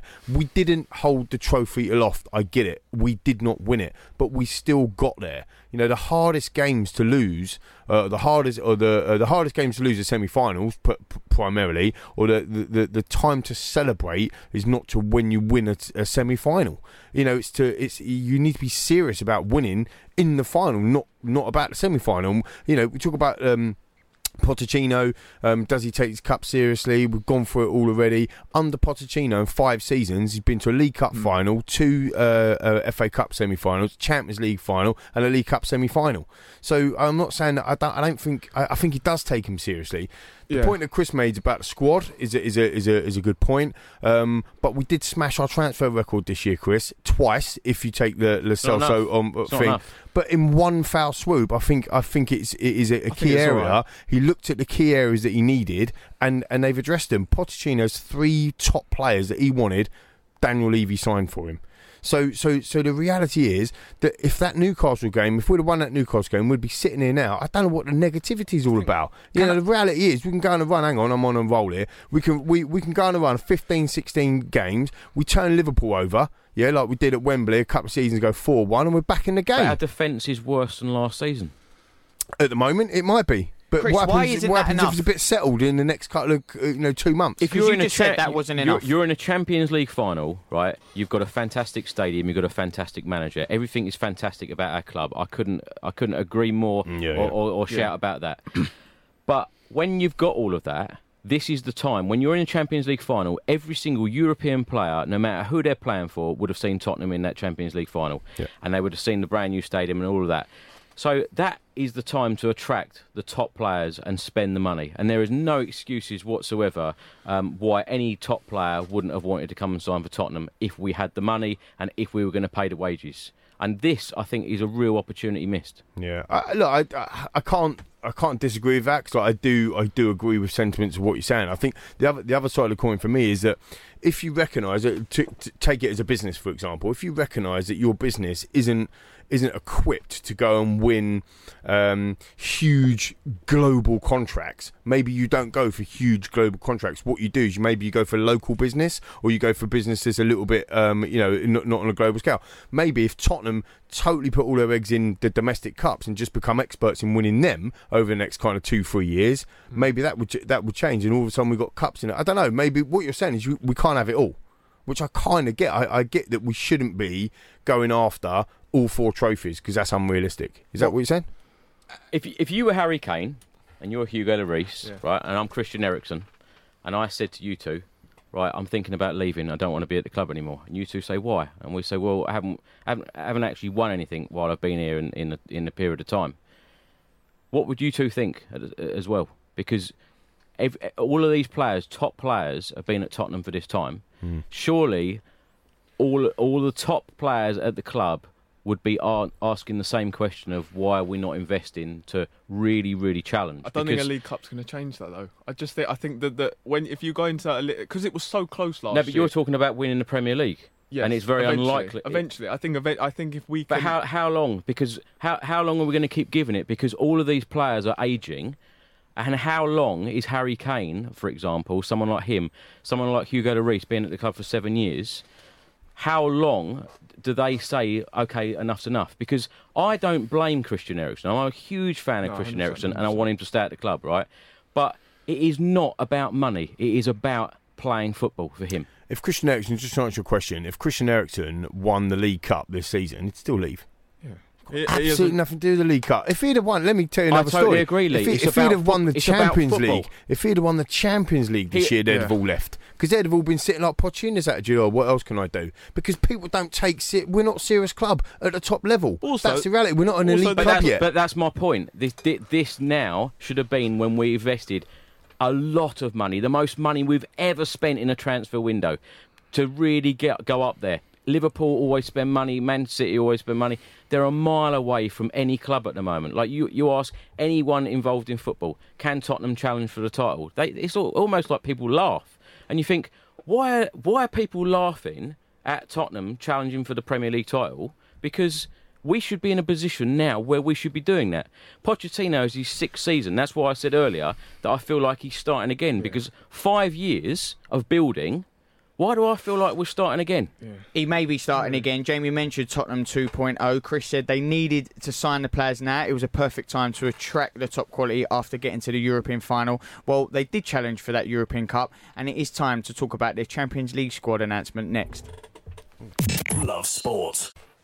You're listening to the Spurs Fan Show on Love Sport Radio with me. We're going off here, aren't we, Chad? It's kicked off. I've got to say, I'm a bit flustered. My head's gone. Yeah, I'm down on the scorecards. Put it that way. I need a late stoppage. Maybe do a poll or something on social media, because I think Chris is bringing to the party some phenomenal passion, 100%. From outstanding points. Jamie's, doing the same thing, some outstanding points. So are yourself, Lee. You're all good. It's great to have 3 different opinions. It's very difficult. It's very difficult because, at the end of the day, we're emotional fans, and we all love the club. We wanted to see it do well, and there'd be nothing more. I think we can all agree on this. There'd be nothing more pleasing than Spurs winning all the trophies, right? Of course that. But I think I understand where Chris is coming from. I think it's unrealistic to think that we can win all the trophies, right? So why don't we pick the trophies that we think that we got a better run at and win them and start winning them, like you just mentioned off air, Arsenal still winning FA Cups and so on and so forth. Why don't we go after that and win the FA Cups and the League Cup? That's what Chris is saying now, because he said the League Cup, but you said you don't want to win the League Cup. Well, no, because I think if Eriksen... That's what Chris said. I know. Why would you two sit here and say we don't want to win an FA Cup. No. That's not what we're saying. I think it was saying in the scheme of things, they want to go for other stuff. I think the cups are on the side, and the thing is we need the most is Champions League football. We talk about changing the mentality. The way we're going to change the mentality is by getting into the top 4 every season, so we can bring in the likes of Ndombele. How long are we talking? Dybala. I think 2 or 3 years. I think we're close. So you think Pochettino will get to his 8th or 9th season trophyless? Can I interrupt, Chris? Would you sacrifice top 4 for one of those trophies? Yeah, right now I would. Yeah. I think that over the last 30 years, what did we just say? Three, 4 trophies. It is a lot. The counter argument to that is if you do sacrifice top 4, you said that being in that top 4, getting to that Champions League final is where you can attract the players. If you don't, you won't be able to. That's your the argument, debate. I know. Yeah, it's not that I don't want to win a trophy. Of course I do. I know. I absolutely want to win a trophy. But the reality is, we've got more chance of keeping the likes of a Pochettino, a Harry Kane, a Dele Alli if we're playing Champions League football against Juve and PSG than like going away to Colchester and winning a Carabao Cup. Yeah, but you've got a lot of these players who have been at the club for years and they've won nothing with us. Well, exactly. Maybe they're not good enough, Chris. Maybe they're not good enough. Of course they're good enough. How do you know? Of course they're good enough. How do you know? Hugo Lloris, 7 years at the club, has won nothing. Of course he's good enough. He's a World Cup winner. Yeah. And then they're always won the World Cup. It's a good argument. What's he won? He's not good enough. He's won the World Cup. Yeah, okay. Harry Kane. Of his country. Don't you feel for people like Harry Kane? No. I don't feel for him, because I don't feel for him because it's their responsibility to win us something. Don't you feel for us as fans? I feel for us. The fact that we go to all the games, passionate, singing, love it, love every minute of it, and then we get so close, and then it's like, oh. Yeah, but I'm also one of these people that firmly believes, and I've seen this with my own eyes. In different walks of life, that failure makes you better, and if you fail at something, that's what you learn. You learn out of that, and the tough times. I do think there's something around the corner for Tottenham. 100%. I have to be optimistic. There is something around the corner from Spurs, and what's going to happen is, what happens if all of a sudden it does all come together, and we do start winning trophies, and I can't wait for that day. I hope that day happens. I think we all do. That's why we're still fans. I genuinely think that something's going to happen. But if that means that we've still got to go through some pain in order to get to the glory, then so be it. I'll take the more pain. But I understand what you're saying. 30 years of free trophies and pain is hard to take, for sure. Think in January we're going to return for a player. I really think we're going to return for a player like Paulo Dybala. And if we do not have Champions League football. You're sceptical. Chris is sceptical. Raging inside, hand to face. He's nodding. He's shaking his head. He can't believe it. What, Chris? Why? Hearing Jamie say that. Why? I'd love to see it happen.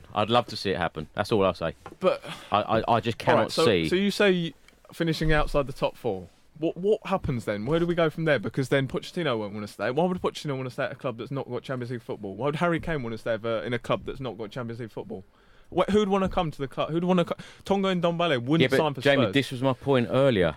When you've got Champions League football and you were in the Champions League final, this is the time to attract. If you're going to suddenly attract, when you've just got, not even got out the group stages. Imagine this season we don't even get out the group stage. I know it's unlikely, but imagine if that happened. Is there an argument, Jamie? You say if Spurs fall out the top 4, who are we going to attract? Well, if Spurs are playing their wages, I don't want to say that money makes the rules the world, but well, if you're offering the wages, players will come. Look at the other clubs who have fallen out the top 4, and they still are attracting big talent. Because Spurs are a different. I think that we are trying to catch up with these clubs in terms of size. I don't think we couldn't. Manchester United, for example, they could still bring in some massive. They've still brought in massive players when they're at the Europa League. About, but Tottenham couldn't do that. But they're the richest club in the world, like in the top 3 in the world. I know I talked about ninth. I agree with you 100%. We've made some massive strides in changing our wage structure and so on and so forth. And I don't think you could point a finger at the board or whatever for not trying to keep Christian Eriksen. They've been talking to Christian Eriksen for 2 years over a new contract. They've had 200 grand on a week. It's not about money. That's what I mean. Exactly. So what is it about? It ain't about winning the Carabao Cup, Chris, with respect. It's about challenging for league titles and. But it's not about being in the Champions League final either, is it? Well, it would have been. That's my point with Christian Eriksen. If he'd have won the Champions League with Spurs, it'd have still been going, it's time for a new challenge. Sometimes it's just time for a new challenge. Yeah. The Carabao Cup is not going to keep Christian Eriksen. But then we're now, now it's about, because we've got to the level we have, because we're getting in Champions League regularly, we've been able to bring in Giovanni Lo Celso, a guy who hopefully will come in and replace Christian Eriksen. And of course, Eriksen and these group of players haven't won anything, and I think that's where we get too emotionally attached to certain players. I'm not talking about the likes of Harry Kane, Dele Alli. I think there are still some players there that they're not going to get us over the line, so it's no worry about losing them. Yeah, but think about it, Jamie. Look, you got players like Kyle Walker. He leaves Spurs because he wants to win trophies, and then within 6 months he's won the League Cup. I think that's going to happen. Ironically, he won the League Cup at Manchester City. Yeah, because teams like that go for the League Cup. I think we are. I agree with that. I did say that last week. Chelsea were the same under Mourinho. He said all the big clubs win the League Cup. I'm having some of that, and they win the League Cup. When Jose went to Man United, everybody forgets this, but he won the Europa League and he won the League Cup. That's 2 trophies in one season. And he got sacked. He got fired. He got sacked. So look, I mean, I'm sure it'll rumble on and on. I think for me, you have to be competitive at the top competitions, and if on the way you win an FA Cup and a League Cup, absolutely amazing. But 100%. You have to be competitive at the top table. With Pochettino managing Spurs over the last 5 years, and we have had some fantastic afternoons, some fantastic Champions Leagues, and all of that. Imagine if Pochettino left the club tomorrow, and then his record is 1-0. That is dreadful. Would you, if he did leave?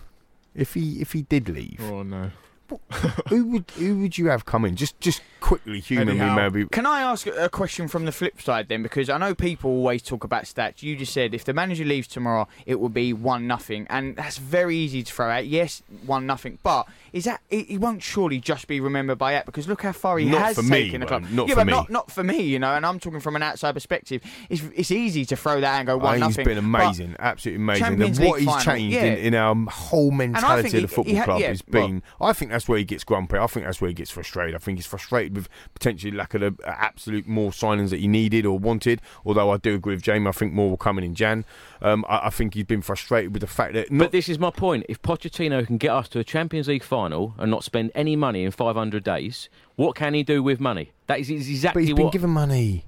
More. We need more money. I'm surprised. Sorry, I know you've got to go break, but I'm surprised, Chris, you're saying that. Like, if somebody goes home and away and all the stuff. Maybe it's because you've been going home and away for all these years that you're just craving that success. But well, hold on to that, Lee, because when we come back, I want to hear why you're surprised at that and what your answer to it is. Love Sport. You're listening to the Spurs Fan Show on Love Sport Radio with me, Charlie Hawkins, and I'm joined in the studio with Lee McQueen, Jamie Brown and Chris Callin. It's been a packed show tonight. Lots of debates, lots of different opinions. We're looking at the game from last weekend, but there's a lot going on behind the scenes at Tottenham at the minute. We're talking all about that just before the break. Chris, you was on a roll. Lee said he was surprised at your comments. Lee, what is your reply to Chris? Yeah, I was just saying before, I'm just surprised actually, knowing Chris. I've known Chris, I've had the pleasure of knowing Chris now for a while, and just, we're virtually the same sort of age, grew up in the same era, watching Spurs in the same sort of time, and it's just quite interesting I was surprised that, it's kind of all or nothing almost on a domestic cup, and, there's quite a lot of, look, to put it on the record, Chris goes every single game. I mean, Chris will go home and away. He'll go abroad. He'll go to Audi Cup competition, buy it. He'll go everywhere. He knows more about it than I do. But I don't know. There's some negativity coming out about you just think the wheels are gonna fall off, Chris. No, like I said, kind of. No, like I said earlier, the way that even at the opening day of this season, Tottenham players were talking about going for the title and all of that. And then, like you said, Hugo Lloris kind of writing it off after 4 matches. Yeah, ridiculous. It says a lot. It does say a lot in the fact that I don't think that we spent enough money in the summer. I think that it's a great opportunity missed. And I just don't, we've got to live with our defence at the moment until January at least. Mm-hmm. I know Jamie thinks that we're signing Dybala in January and all that will be great, but I just can't see it happening. And I just, honestly, I feel gutted that we haven't spent the money that I thought we would. When you're going for the title, you need to spend a lot of money, don't you? Well, I mean, you do, in a sense. I mean, Leicester City won a title without spending lots of money. Liverpool didn't sign one player other than a youngster that took the Mickey out of Harry Kane in the closed season, so they're backing up their Champions League win in their and they're one loss in the Premier League with no signings. So they're doing a bit of a reverse Spurs, so we'll see how that pans out. I do think you're right in terms of strengthening, but I do think we have strengthened. We've taken a £30 million left back, 18 years old, and put Josh Onoman in the other way. Made the deal 25 million. We've got £60 million Lo Celso, who's coming potentially to replace Christian Eriksen or maybe alongside him. Who knows? And we've got a transfer record spend of 63 million on Tunga and Dembele, who's absolutely outstanding. None of them players have even been on the field yet, and on the same time. We haven't had that new player bounce. 100%. I think we've got some issues, in the background, and maybe that's because everyone was unsettled, like we was talking about before. But actually, we've got so much going for Tottenham Hotspur Football Club. I think we should be happy and proud and crack on. It's Champions League final. How can we be so negative after Why it? is there then this negativity that seems to be surrounding Tottenham at the minute? No one's quite putting their finger on it. Chris, you're worried, concerned, shall I say, that the wheels are going to come off, or it could come pear-shaped. You're someone, as Lee mentioned, you go home and away. But why is this? Why do you feel it? Because you're there, you're every game. Where do you get this from? Things have changed. Pochettino's attitude, up till the Arsenal press conference, he's very grumpy. He's very grumpy, and it's not the Pochettino that we know. Things just seem so different at the moment, and the player relationships. Even in the opening few games, Danny Rose playing, Davinson Sanchez, they don't even seem to talk to one another. The Newcastle game really upset me. I'd not been that upset losing a game. I know what you're going to say. I bet it's the same time. Very, very long time. AVB Wigan? Well, for a very long time, Lee. I remember that. I know. I was the same, but I'm very passionate on the day of a game, and if we lose, like the journey home with my dad, I don't say a word. Horrific. I'm like a little kid sulking all the way home, and that's what I was like that day. And I think that I ran here faster than the Tottenham players actually ran in that game. Yeah. So what do we think the solution is then? Let's talk about the positive. Jamie, what do we think the solution is for to get positive again? Because it almost seems like that we're charged, or we're mentally charged with the wheels are going to fall off. Not just Chris, but all of us as Spurs fans. We're almost too good to be true. Something's going to go wrong, surely. What do you think? As I said, I think that Spurs are in the process of rebuilding. I do really believe that we've made a great start in bringing in the likes of Ndombele, Sessegnon, Lo Celso. But I feel as though towards the start of the season, we've not had any luck with injuries. We've had missing Ndombele. It's been such a big miss already. I think we've had Juan Foyt out. So obviously, right back's been a big issue for Spurs. No Ryan Sessegnon. And then, of course, we've had Christian Eriksen unsettled. So there's been so many issues, and I think after this international break, when the players come back and the transfer window is now closed in elsewhere, I think it will be all more positive. Can I just add something to this as well? And this is not like just a ding dong with me and Chris, but earlier I talked about our most successful Premier League season of all time, which was 86 points in the title race 16-17, and out of that team. We had our defence was pretty settled that year. We had Hugo Lloris, Carl Walker, Jan Vertonghen, Ben Davies, and Toby Alderweireld, with Danny coming in and out with Ben Davies. The only player that we've changed since that season is Carl Walker. Huge difference. A huge difference, don't get me wrong, but that's the only player we've changed. So looking on the positive side of things, why can't we get these players to get that form back? Let's get them, coaching them to talk and get that form back. We can do it. 26 goals conceded that season. We can do it. And I can guarantee this now, everybody will be sitting here saying to me, well, Carl Walker weren't the best right back, was he, defensively? He was good going forward, but was he that good defending? So actually, if we get the right back is an issue, but with Juan Foyt or Sergio Aurier now, KWP, it might not be that bad. No, there is. Yes, we can't bring anyone in until January, but 4 of the 5 players that I've just talked about are still at the club. So how do you know? No, I'm looking at it from a positive perspective. How can it all be that doom and gloom? Jan and Toby are a brilliant centre-back partnership, but they're still at the club. They're not as good as they once were, though. I think injuries they're definitely not as good as they once were, but why can't they rediscover that form? Why can't they? Their age. I think. So we should replace Jan and Toby then? That's the issue. What did you think of Kieran Trippier's comment saying it was a step up, him moving to Atletico Madrid? I think he's. I tell you what I think. I think he's bitter. I think he's gutted that he's left Tottenham. I think he's absolutely cheesed off about it. He said there were a lot of problems that he couldn't go back. He also said he wanted to stay. He did come out and say this week he wanted to stay. He did mention that he wanted to stay. He also said that he reached out to the manager. The manager never come back to him. He reached out to the chairman. I thought that was odd with the Pochettino. That was the bigger thing. It's all of these things I worry about. There's too many things. Jan Vertonghen not in the team. I don't care what excuses there are. A player like Jan Vertonghen should be in the team. He was in the team on the weekend, though. Straight back in the team. How did you feel about that? We mentioned it last week. He said he's not playing. Was he making a statement, the manager? And then he was straight back in the team. You're always glad to see these players back, Christian Eriksen and Jan Vertonghen. It's a North London derby. You need these players. You need your top players. They're always going to be on the first 11 on your team sheet. How many games do we play in the Premier League? 38, right? Just quickly round robin. How many times did Jan Vertonghen play in the Premier League last year? Last year? I'll say 25. Yeah, probably about the same, 26, 27. Same? Yeah. 22. Played 22 times. That's nearly half the games he missed, give or take. So the point being is that, okay, so he hasn't started a couple. Maybe he comes back in, he's a bit relaxed. Maybe he hasn't done the pre-season and Poch said, no, you're one of my senior players here, son. You got to sort yourself out. And I'm not giving you special rules because you're Jan Vertonghen. You're going to get yourself a bit fitter before you come in my side. Oh, and by the way, I've got 22-year-old Davinson Sanchez who I spent 40 million on, who I absolutely believe in. And that's why he's going to play. Maybe. I don't know. There's definitely stuff going on. The point that I'm making is that there's all this doom and gloom. We've got all this new stuff, but we've also got a lot of the stuff that we had before. In terms of the players, the defensive unit, if you can put that defensive unit out, it's the same bloody defensive unit as it was 2 years ago when we come second. Just quickly, Chris, is there an element that when things are bad, everything's terrible? You know, if the Spurs would have won that game on the weekend, it wouldn't have been. We wouldn't have heard about so much, because sometimes there is a little bit of clickbait. Scored, breaking news. Sorry, look, Eriksen scored, Denmark. Charlie, I don't think it is just about this season. I don't think it is just about these 4 games. I believe that the situation has been going on for a few months. Even when we had the route to the Champions League final, a lot of us just swept it under the carpet. Really, didn't really discuss it because we were so caught up in the hype of the Champions League final, and rightly so. It was a very exciting time for us all as fans. Sorry.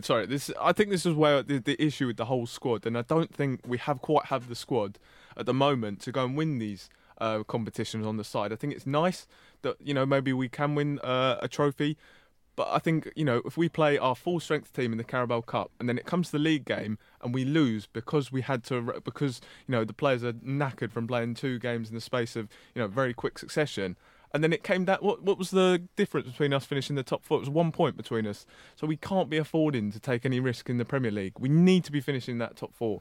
And I don't think we quite have the squad. I think Jason said it before. I don't think, Manchester City always win this competition, always wins these small competitions because they've got the squad. So you don't think that we've got a good enough squad to finish 4th and win an FA Cup?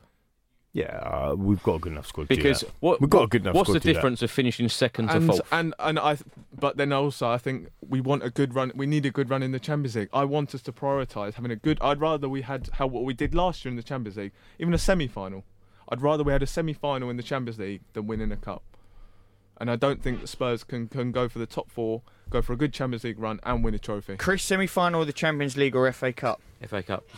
It's an amazing journey, wasn't it, though? Amsterdam a semi. But no, I think, look... I'm playing devil's advocate there, obviously. I was just going back to these player things as well. Like, one person I haven't put into this because he wasn't here in that 86 points season is Serge Aurier. Now, we're sitting here talking about... I put it out on my Twitter, actually, and I didn't get a lot of response, and I thought that was absolutely the same thing. I know, Jamie, I know you did.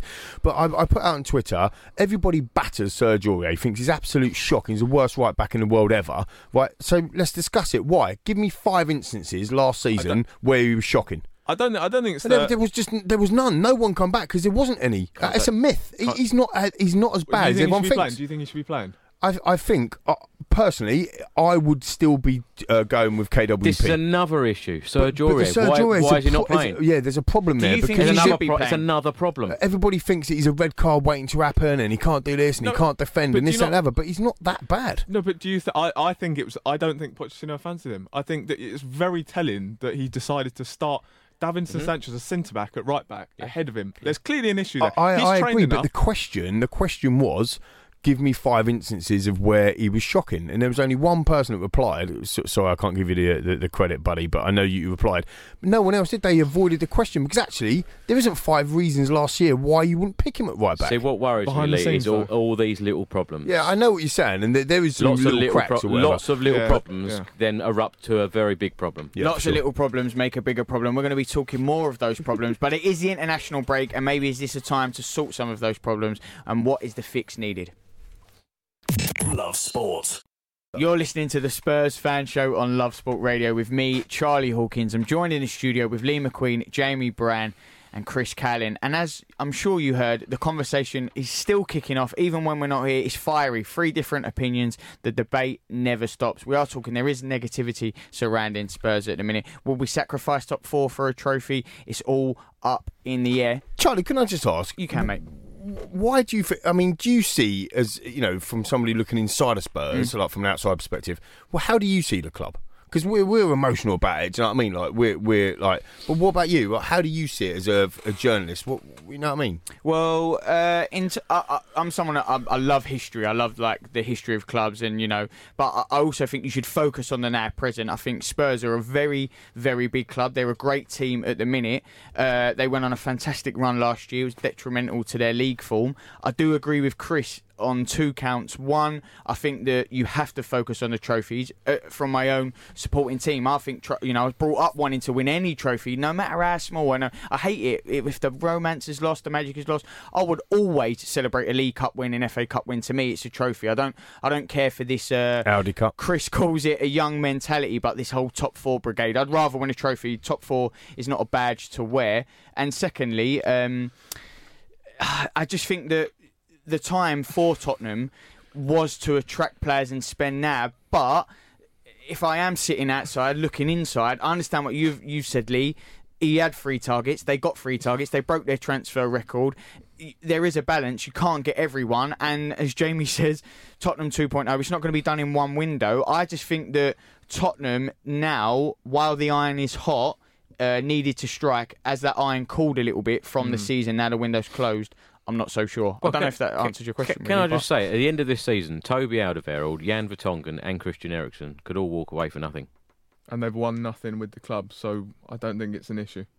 I think that this you don't think that's an issue? No, because I think that there's a clear need for a rebuild. 3 players who you would put in the starting 11 every week. I think to lose 3 at one go is an issue.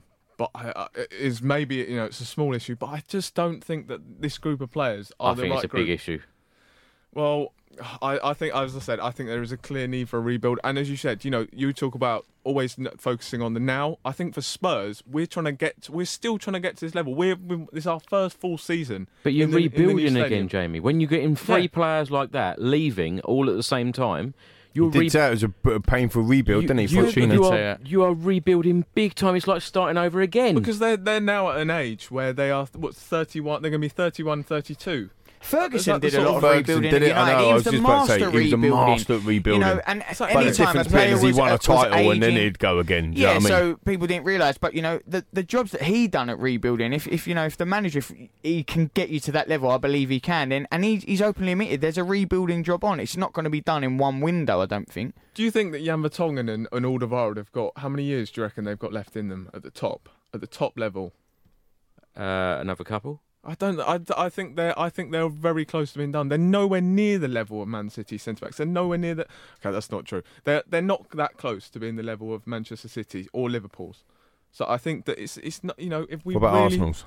Well, just lightening the mood, lads. Lightening the mood, listeners. Hey, talk to me. So yeah, for me, I think as you say about always wanting to be in the now. I think for Spurs, we're trying to get to that level of being a major club. It's like we said off air, right? Would you? There's no guarantees in football, so it's maybe a bit silly to say this, but I'm silly, so I'm going to say it anyway.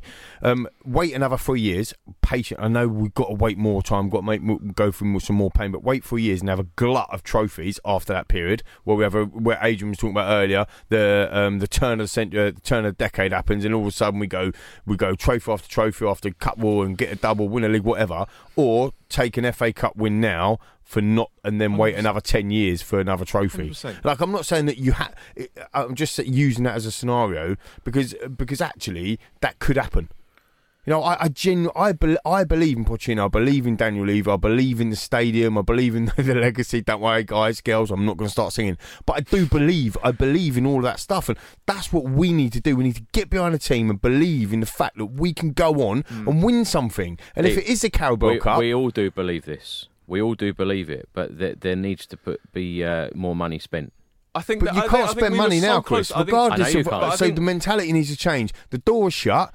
Get over it, right? Let's get over it until January. Let's spend some more money in January, but for the next 4 months, let's focus on winning football matches. In January, all 3 players who are due to leave at the end of the season haven't signed a new contract by January. What do the club then do? What should the club do? If you're asking me what I would do if I was a club, I wouldn't play any of them. 100%. If they are talking to foreign clubs and signing pre-agreements, no chance. Like Aaron Ramsey, no chance in hell would I be playing Aaron Ramsey. You would jeopardise our push for top 4. I would play. You would jeopardise us winning an FA Cup or League Cup, and you wouldn't play them. Well, yeah, because the future of the club is more than these players. Exactly. We laugh at Arsenal. You can't do that. You can't. I cannot. But you're taking out 3 players who are in your starting 11. No matter what the game is, big Champions League game, whatever. If a game you want to win, those 3 players are in your team, and you're just going to take them out. Well, I mean, to be fair, they weren't in my team. I mean, look, if you're asking me, would I have played all 3 of them if I know that their contracts are up and they don't want to be there, then I wouldn't either. And I said this last week. If Christian Eriksen has said to us he don't want to be here, he shouldn't be nowhere near the football pitch rather than the bench. I disagree. Well, no, but that's fair enough. But he shouldn't be. It should be your best. It should be the best team, and Christian Eriksen is in there. But if he wants to leave, and his heart isn't in it, and he don't care, what you're saying to the rest of the squad is you're not good enough because I'm still playing Christian Eriksen. Well, if he wants to leave, should they still going to be a problem at the end of the season, isn't it? And instead of not let him go on a free. But how do you know they haven't tried to sell him? Have tried to sell him. How do you know they haven't? This is all speculation. How do you know that Daniel Levy hasn't been flogging his guts off to Real Madrid and Barcelona and Juventus? How do anyone know that Juventus and Christian Eriksen and Dybala ain't a deal that's happening in January? Yeah, but if you took them 3 out now, it would leave a huge hole and a huge quality hole as well. And I think that's probably one of the reasons why Pochettino's so grumpy, because he can't leave them out wide there at the club, and actually he can't bed in his new the replacements or the people that he's got. Yeah, but this is my point. This is what I've been trying to make all night. This is the golden era of Premier League football for Tottenham Hotspur Football Club under Poch, right? Yeah. The best Premier League football we've ever played since the 92-93 season started. And it's so important. It does sound a bit of a mess, doesn't it? It is so important. Unfortunately, it is the international break this weekend, but the drama never stops. But don't worry, next week we'll be trying to put it right on the Spurs Fan Show. We'll see you next week. Thanks for downloading this podcast from Love Sport Radio. For more, go to lovesportradio.com for all the latest podcasts, news and views. Or for more, follow us at Love Sport Radio on Twitter.